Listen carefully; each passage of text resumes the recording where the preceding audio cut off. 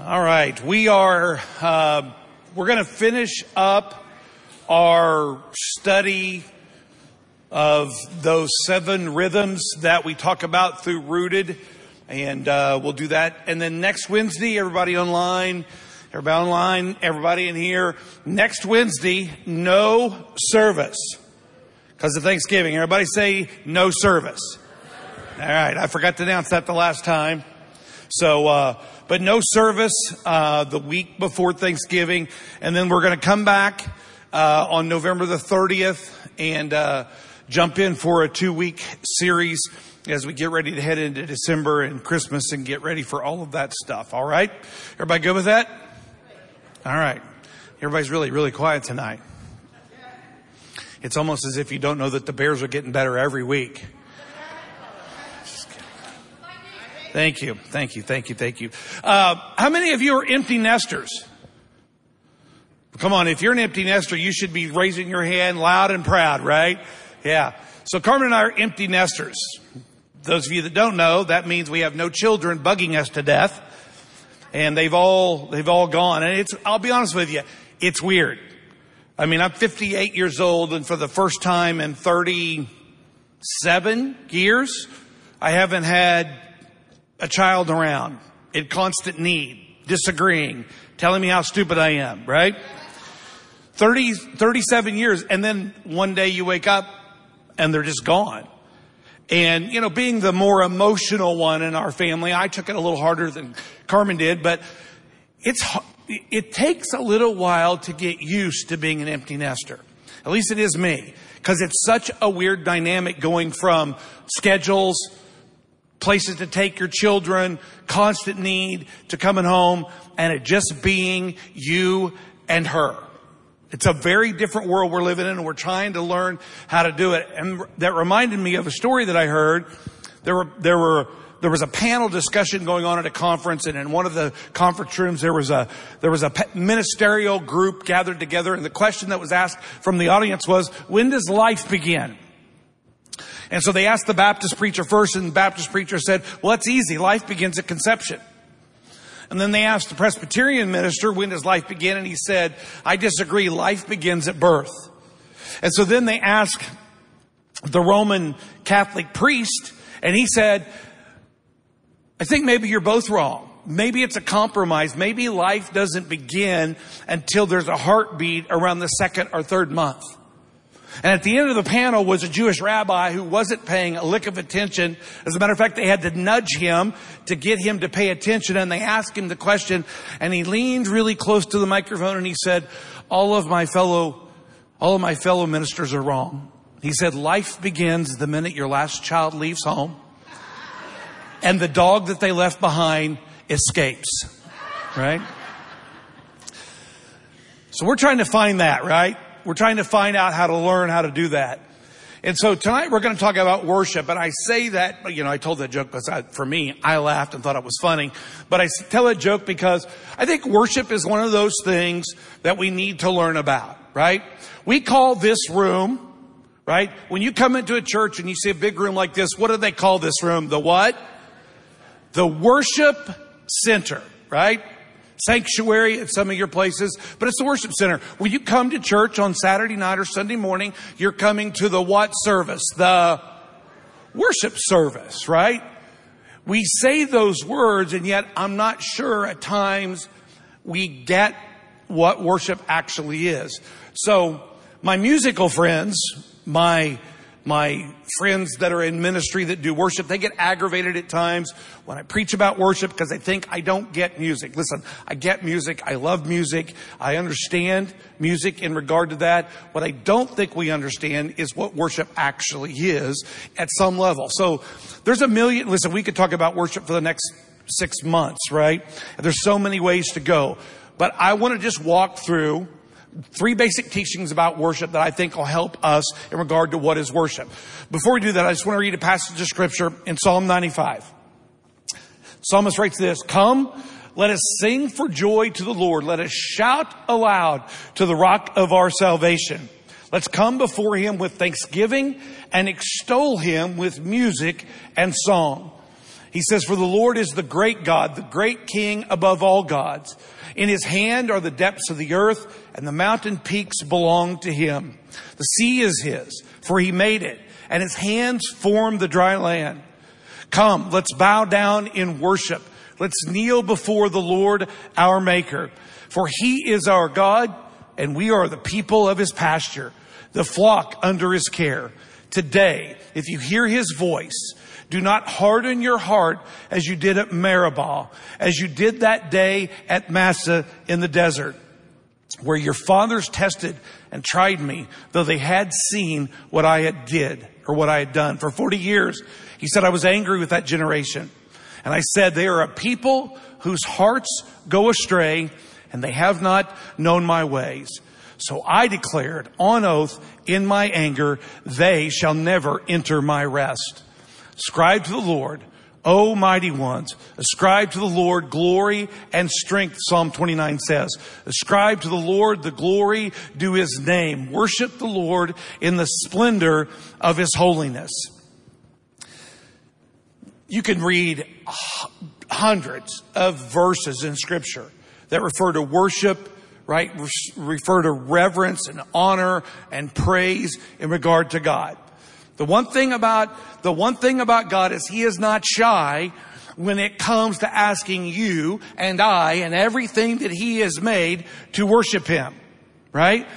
So much so that Exodus 34 says this, do not worship any other God, for the Lord, whose name is a jealous God. Listen, we've talked about this before. If you're new, this might be new to you. But at the end of the day, God is in a fight for somebody wanting to be God. And God is a consuming fire, jealous to the point that he wants everything that his hands have made to praise the Lord. Amen? Listen, God is incredibly jealous when it comes to people worshiping him. He has no room or tolerance for people who worship other people. And here's the thing about worship, right? There's a lot of words in the Hebrew language, a lot of words in the Greek language that we in our English Bibles interpret worship. But there is one word in the Hebrew language and one word in the Greek language that come before all the other words to describe ultimately what worship is. And ultimately what worship is, it is the act of bowing down, right, as so to be prostrate before something to actually kiss the hand, right? The act of worship, as we read, is to bow down. Right? In the Greek and the Hebrew, those two primary words mean the exact same thing. That if you and I are going to worship God, it's an act of humility and acknowledgement before God of who he is. Does that make sense to everybody? Right? Worship consists of a multitude of other actions. But at the end of the day, worship is first and foremost an act of you and I in complete surrender to God, not in regard to what we do, but in regard to who he is.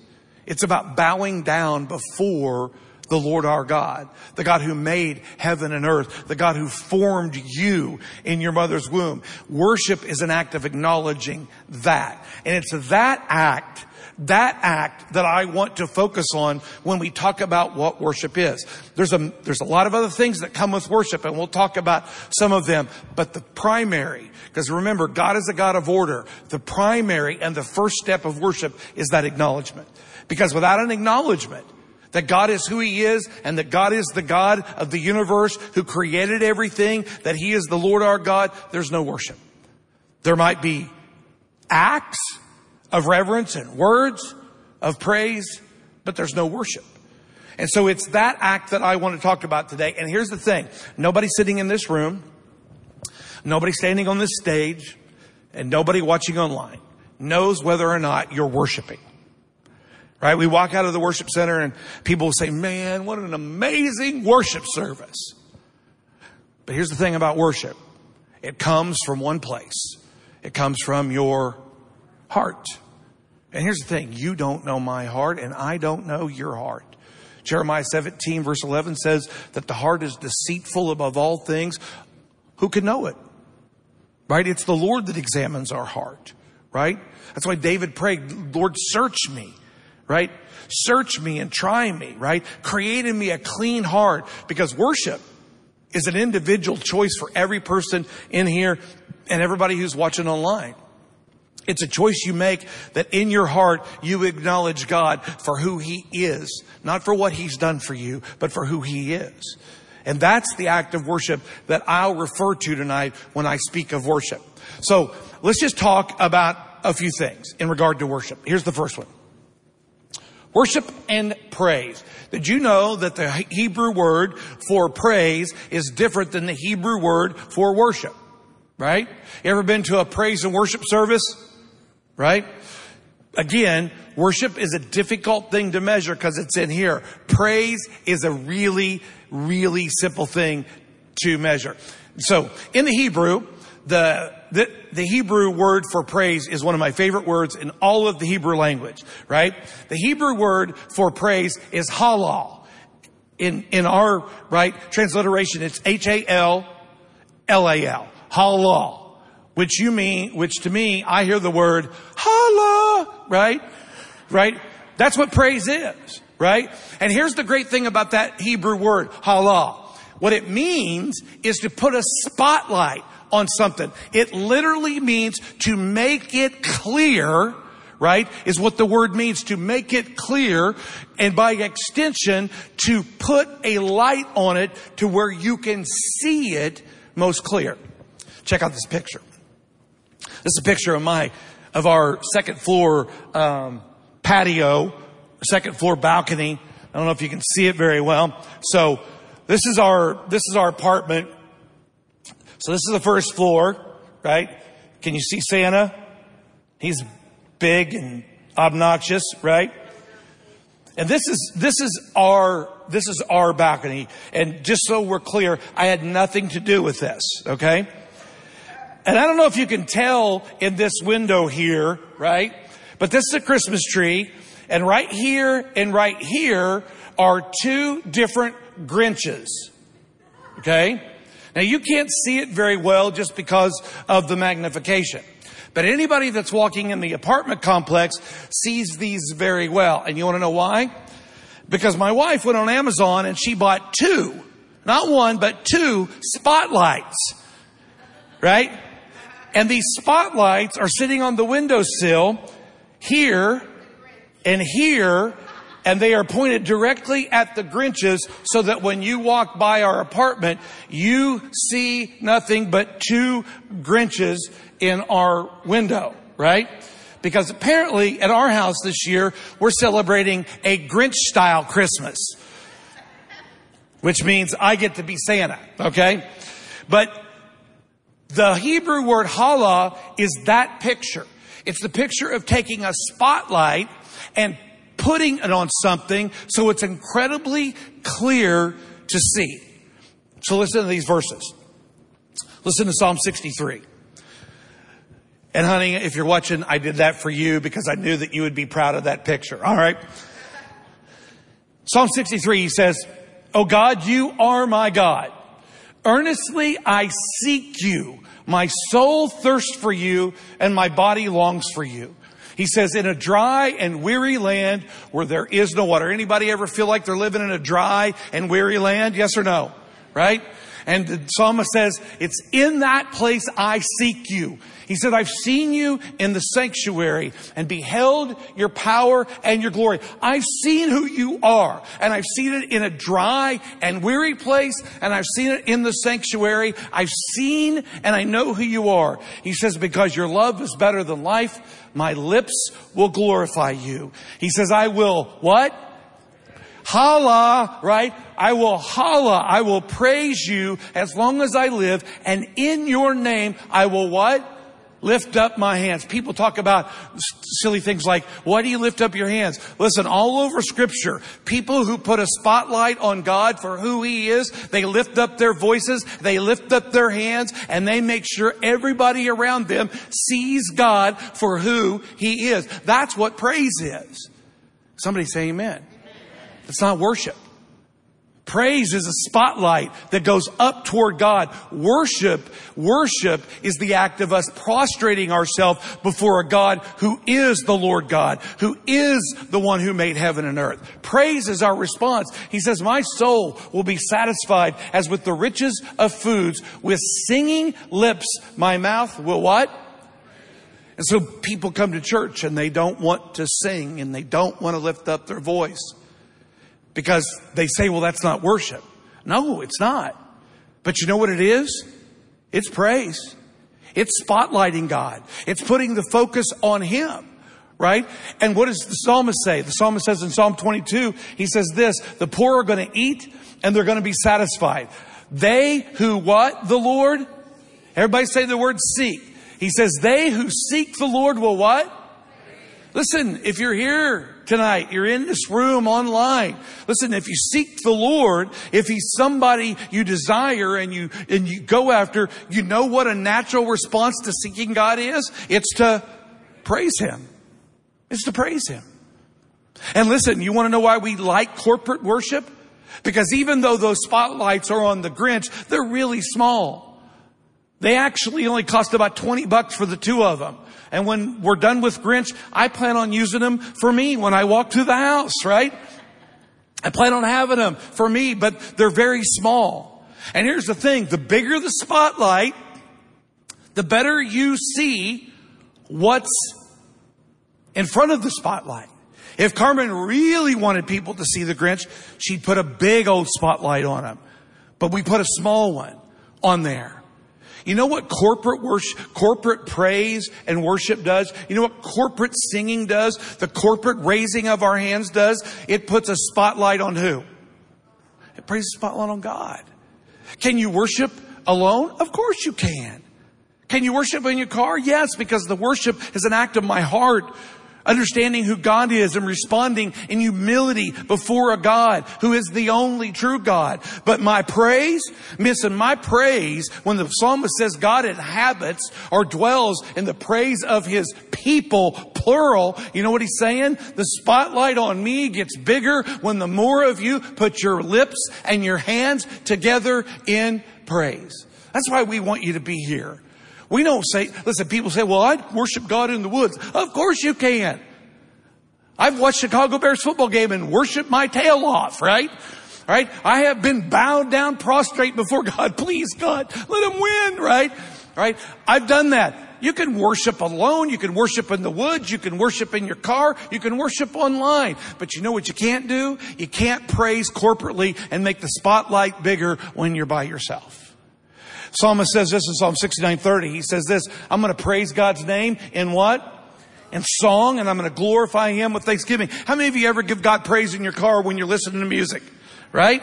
Listen, some of you are great singers in your car. Amen? Yeah. And here's the thing. You're all a bunch of chickens when you get in here, right? Because the minute the musicians stop and they let us sing on our own, we're like, Jesus. But in the car, you're like, woo! Right? Right? You're all over it. He says, he says this, what? Praising God. He says is going to please the Lord more than an ox, more than a bull with its horns and its hooves. You know what he's saying? Praise means more to God than your sacrifice. Praise means more to God than your sacrifice. Listen, for some of you, getting together in a corporate setting can be a sacrifice. And you make that the thing. Listen, you know what God is pleased with more than your sacrifice to Him? It's your praise of Him. Because listen to what the praise of God does when you put a spotlight on Him. It does this. The poor will what? The poor will see your praise and they will be glad. The poor will see your praise and be glad. You who seek God, make your hearts live. You want to have an impact on the people that we minister to, the impact on the people that we serve? Let them see your God. You want to know how they see your God? Praise Him. Put a spotlight on Him. And listen, when there are 200 of us in here, it's a great spotlight. When there are 2,000 of us together, it is a massive spotlight. People talk about, well, I don't want to be a part of a big church. Why not?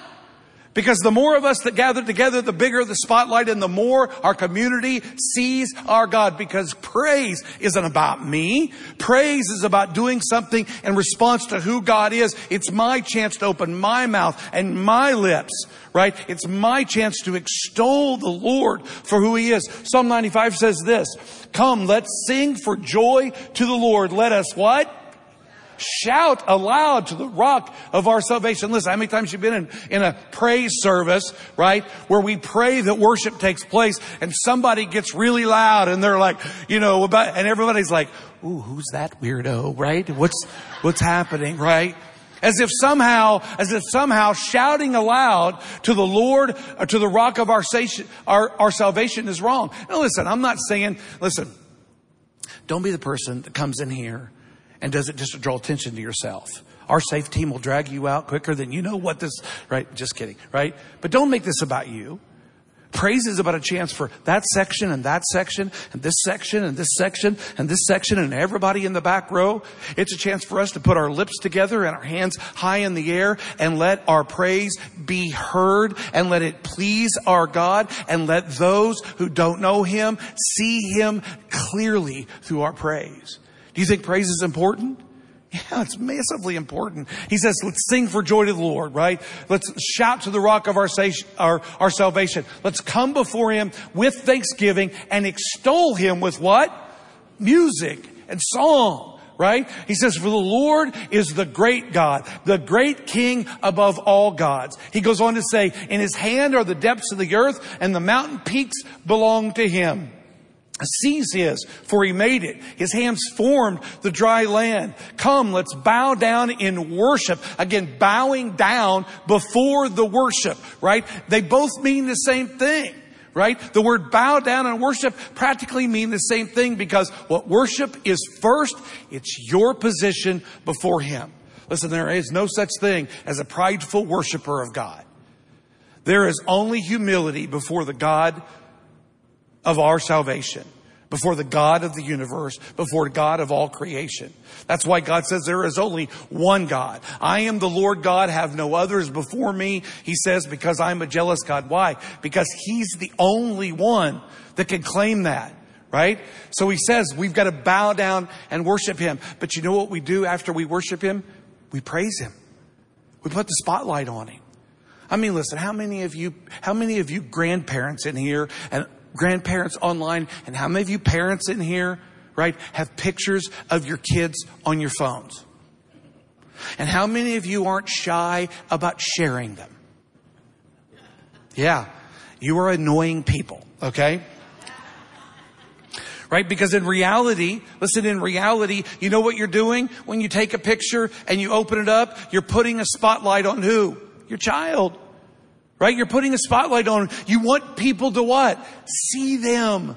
You want people to see them and go, they're so amazing and beautiful. And you know what the rest of us think about your kids and grandkids? They're not near as cute as ours, right? Right?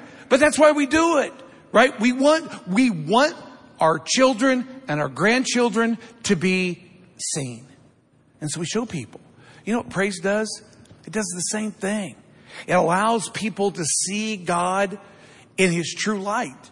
And we do that through praise. Psalm 104, 33 and 34 say this, I'll sing to the Lord all my life. I will sing praise to my God as long as I live. He goes on to say, may my meditation be pleasing to Him as I rejoice in the Lord. Man, I absolutely love it when we come to gather together, when we have our service, and people of all ages, right? From teens all the way up through the age that some of you are that do not want it announced, right? Because we will praise God as long as we live. Amen?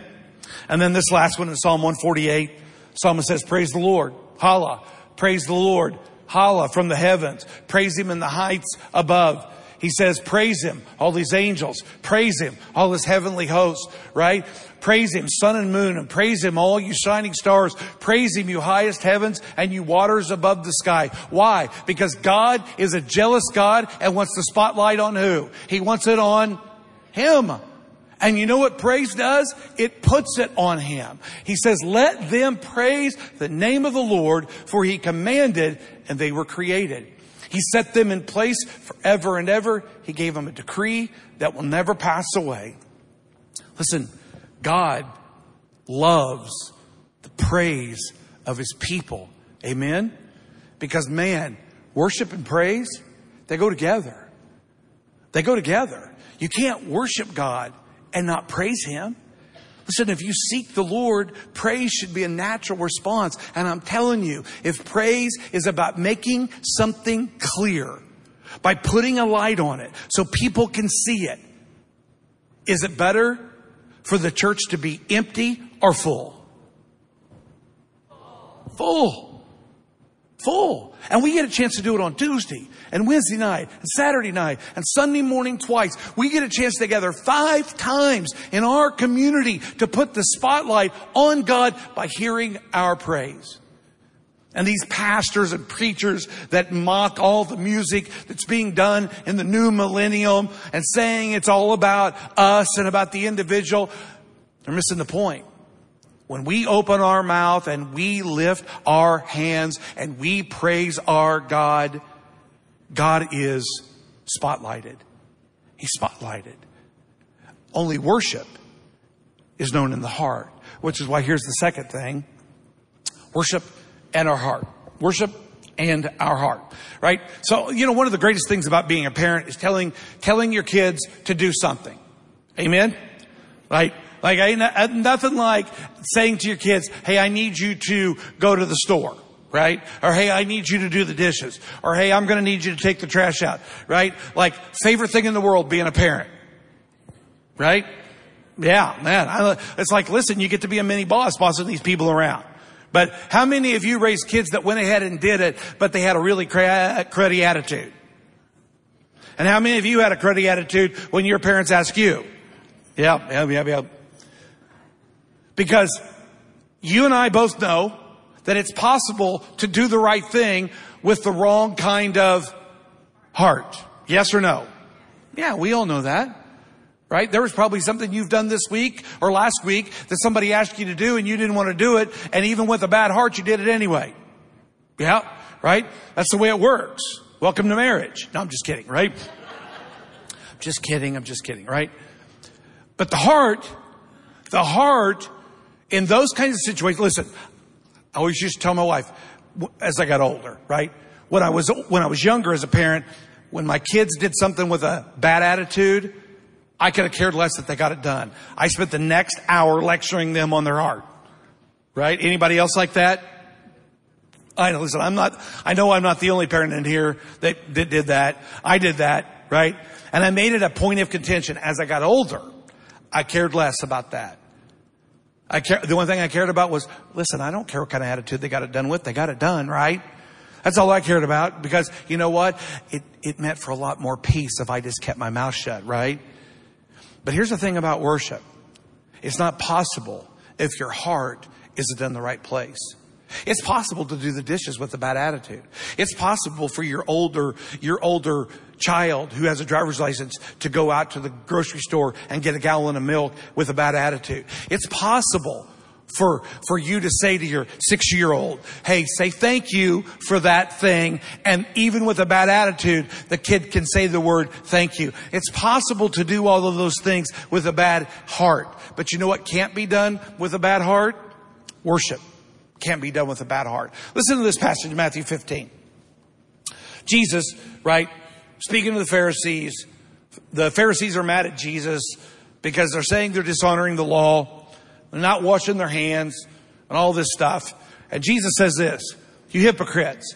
He says, Isaiah, one of your prophets, was right when he prophesied about you. He said, these people honor me with their what? Their lips, but their hearts are far from me. He says they worship, right? They worship me in what? In vain, their teaching are but rules taught by men. Jesus went on to say, listen to the crowd. He said, listen and understand this. What goes in a man's mouth doesn't make him unclean, but what comes out of his mouth. And that's what makes a person unclean. And he goes on to say that the uncleanness that comes out of our mouth comes from a heart that's unclean. So what he says is this: you try to worship me and your heart is far from me. He says you do that in vain. The word vain there means to do something that produces absolutely nothing, right? It is a foolhardy venture to worship God when your heart is far from him. And then he says this: you honor me with your lips when your heart is far from me. Honor is an interesting word in the Hebrew language. It means to establish a price for something. So for example, right? So how many of you have ever gone to a store that you knew, this is probably stupid, maybe it's never ever happened, right? How many of you have ever gone to a store because you knew in a couple days something you wanted was going to go on sale, right? And you decided to take that thing and hide it somewhere else in the store. So when you got there, it was there for you to get. Anybody, you don't have to raise your hand. Okay, a couple of you have done that, right? And here's what you've done. You've walked in and you've said, this thing here has this much value to me, so I'm going to, listen to this, I'm going to separate it and I'm going to get it for myself. Everybody got that? Right? How many of you, when you eat M&Ms or those jelly beans, you separate the yucky ones you don't want, but take the ones you want? Anybody do that? Yeah, right? That's what you're doing. That's the Hebrew word honor. You're setting aside something that you value, that you've placed a value on, and you've kept it for yourself. And listen to this, everything else you've discarded, right? That's the Hebrew word for honor. Here's what he says. He says, you honor me with your lips. What you've done when your heart isn't right before God isn't worship. He says, you've honored me in vain. What that means is you decided, listen to this, you decided what God's worth was. And that part you honor with your lips, and the things that you don't value about God, you put them aside because they don't mean anything to you. You see, it's possible to come into this place, it's possible to join in online, and it's possible to honor God with your lips. It's possible for you to sing the words of those songs. It's possible for you to read the words of Scripture, and yet your heart be in the wrong place. Because worship is ultimately an act of your what? Of your what? Of your heart. But our lips can say things to God based upon how important we think He is to us in certain areas. You see, here's the thing about God. He's either all or He's what? He's nothing. And see, what happens with people all over churches, ours included, is there are people in these spaces that worship because their heart is bowed before the God of all creation, right? The God of all eternity. There are people online and in this room every single time we gather who do nothing but worship God. Amen, church? And then there are people who gather in the middle of that who have not inclined their heart to God, have hardened their heart to God, but there's something about God they value, and that they will honor with their lips, but they worship in vain. Happens all the time. And maybe that's you. Maybe that's been you in a season where you know right now in your life, you've taken a part of your heart and you've hardened it against God. You don't want to give it to Him. You don't want to surrender it to Him. Even though He's asking for it, even though He's trying to convict you for it, you won't give it. But there is a part of God that you do like and that you do value, and you gather and you lift up your words, but you worship in vain because your honor with your lips is simply based on your price and your value you've given God. And God says, I am to be worshiped because I'm the Lord your God, and there are no other gods. Worship and the heart go together. 1 Corinthians 14 says this in the context about speaking in tongues. He says, tongues then are a sign, not for a believer, but for unbelievers. Listen, if we just practice that verse right there, most of the speaking in tongues would change. All right? He says, but tongues are a sign not for believers, but for unbelievers. He goes on to say, prophecy, right? That word means to proclaim the word of God, however, is for believers, not for unbelievers. He goes on to say this. If the whole church comes together and everybody speaks in tongues, he says this, some who do not understand the tongue or some unbelievers come in, he says, will they not say that you people are out of your mind? Happens all the time, right? Then he says this, but if an unbeliever or someone who does not understand comes in while everybody is what? Prophesying, proclaiming the word of God, he says that person will be convinced by all that he is a what? Sinner, and will be judged by all. And then he says this, and the secrets of his heart will be laid bare. And then guess what happens? He'll fall down and what? Worship God, exclaiming, God is really among you. You want to know how the heart works? The heart has to repent. The heart has to acknowledge its sin before God, before worship could ever happen. Listen, and listen, this is for those of you that don't know Jesus, who've never accepted Jesus, right? Listen, your heart has been hardened to God. If you've never accepted Jesus, your heart is hard. And the only way to truly worship God is to surrender that heart in repentance and confession to God. To see Him for who He is. Not what He can do for you. Not what He has done for you. But for who He is.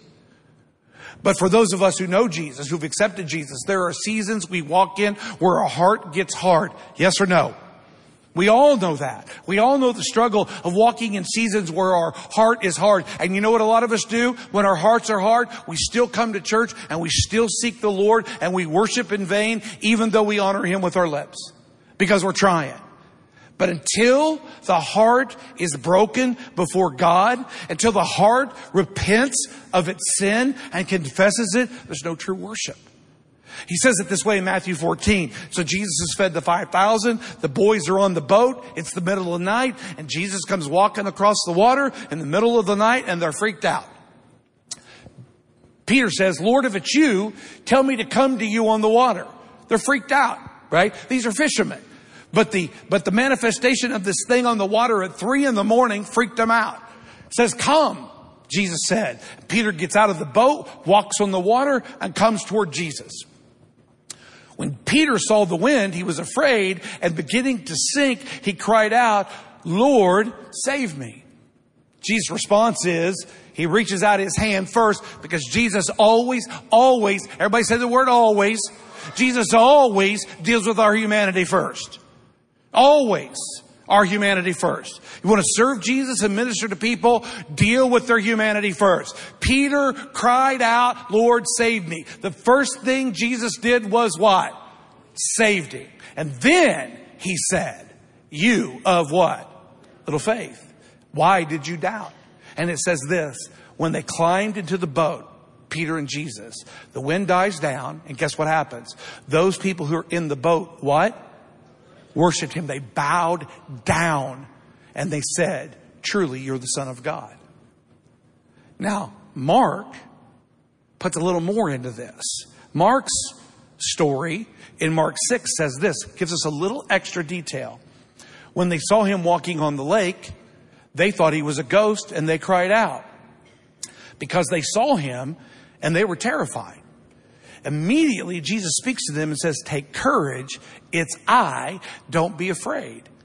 Then He climbs into the boat with them. He leaves the whole story. Mark leaves the whole story of Peter out because Mark is writing the account for Peter, and Peter doesn't want the story in there. Makes sense, right? Right? Don't put that story in there about me, Mark, right? He climbs in the boat with them. Listen to this. And the wind died down. And they were completely amazed. And we know that they worshiped him from Matthew's account. But listen to what was in the way before they worshiped. For they had not understood about the loaves, about the miracle they had just seen. They didn't comprehend God in that story. And their hearts were what? Hardened. Listen, worship at our heart are absolutely intertwined. You can praise, listen, you can honor God with your lips and your heart can still be hard. If you want to worship God for who he is, you have to always acknowledge your sin. Amen, church? So listen, if you're here and you're watching online, listen, if you're in a situation or a season of your life where your heart is hard, listen, I don't have to say anything to you. The pastors don't have to say anything to you. Your family doesn't have to say anything to you. Thanks, Meg. What's that say? All I see is an animal. Looks like a bear. Oh, let's kick this pig. All right. Thank you, Meg, right? Everybody give Meg Hale a hand. Right? Our hearts in worship go together. And if you're in a season where your heart is hard, right? When you're in a season where your heart is hard, listen, it needs repentance and confession. Because everything that comes from our lips in those seasons, they simply are ascribing a value to God that's not worship. Because that worship, that act is in vain. You and God are always at odds when your heart is hardened before him. Does everybody understand that, church? Here's the last thing real quick. Skip that Nehemiah. Let's go to the last one. Worship and service. So how many of you have been at Tomoka for 10 plus years? All right. Online, thank you for raising your hands. Years and years ago, we used to say this phrase all the time. It was a phrase that stuck out to me when I came from my first service 13 years ago. And this phrase was said almost every weekend from the stage. Worship one and what? Those of you that have been here should have heard this. Worship one and what? Serve one. Everybody say that with me. Worship one and serve one. That's a phrase we're going to start saying because in January, we're going to add a fourth service to our weekend. And we're going to go 4:30, 6:30 on Saturday and 9:30 and 11:30 on Sunday. Because one of the issues that we're running into is that people are showing up on Saturday to serve, but they're never coming back to worship. They're never coming back to a praise and worship service. And listen, we need your voice. We need your hands to put the spotlight on God. We love that you serve, but worship and service go together just like a worship and a heart go together. It's just that the heart has to come before worship, but service has to come after. Paul said it this way. He said, therefore, in Romans 12, I urge you, brothers, in view of God's mercy, offer your bodies as what? Living sacrifices. So something in you has got to die. Right? You're still alive. Here you are. I see you. Right? But something in you, you're laying down and sacrificing to God, meaning you're killing it. Right? You're getting rid of its power. He says, listen to what that is. He says that's holy and that's pleasing to God. And this is your spiritual act of what? Worship. Now here's the thing about that Greek word worship. It's not the same. Right? It's not the same Greek word for bowing down. That word, bring that verse back up if you don't mind, David. That word worship there is the Greek word latruo. And what latruo means, it means you go out and hire a technician who's qualified to do work for you. That means when your AC breaks down, you don't hire a chef to fix your AC unit. When your AC unit breaks down, you hire a qualified AC, right, person who comes out and fixes it. Yes or no? My daughter's starter is going out her car. She lives in Tampa. So I got to drive to Tampa, get her car, and bring it back here so that the gentleman who I use to fix things can fix it. She said to me, hey, don't worry about it. My boyfriend's friend thinks he can fix it. And you know what I said to that? No. Because the only question I asked was, is he a certified mechanic? And she said, no. So I said, I'll drive over after church tonight and get that car so it can be fixed tomorrow by a certified auto mechanic. You know why? Because when you need that work done, you hire somebody who's a skilled technician. Now listen to this. He said, you and I present our bodies to God as living sacrifices. Meaning something in here has power and it shouldn't, and it has to die. He said, when you do that, he said, that's pleasing to God, and it's your spiritual act of worship. Latruo, meaning you're now, listen to this, you're now a qualified technician that can be hired and used by God. And from that, worship and service go together. So it's the heart that leads to worship that makes us qualified to serve Jesus. That's what happens. Because he says when you go on, look at verse 2. He said, when you do that, don't conform to the pattern of the world, but be transformed by the renewing of your mind so that you will be able to test and approve what God's will is, his good, pleasing, and perfect will. How many of you have ever struggled with knowing what God's will is for your life? Anybody? Of course you have. Right? You want to know how he says you can test and approve what it is? He says, you die to yourself. Become a living sacrifice. That then makes you qualified to serve. And when you serve, don't look like the world. Don't act like the world. Transform who you are through this thing right here. And when you do that, you'll be able to know God's will just like that. You won't have any trouble with it. We got too many people trying to guess what the will of the Lord is for their life, and they've never even died to themselves. They've never made themselves qualified to even be able to do that. You see, the people that God most wants in service aren't the people that say yes to service. It's the people that say yes to surrendering their heart to him. Because when we surrender to God, our worship is to him. And in that worship, we become qualified. Those are the people that God uses. Hebrews 9 says it this way. He says, this is about the tabernacle. He says, now the first covenant had regulations for what? For worship and an earthly sanctuary. He says a tabernacle was set up in the first room where the lampstand, the table, consecrated bread. This was called the holy place.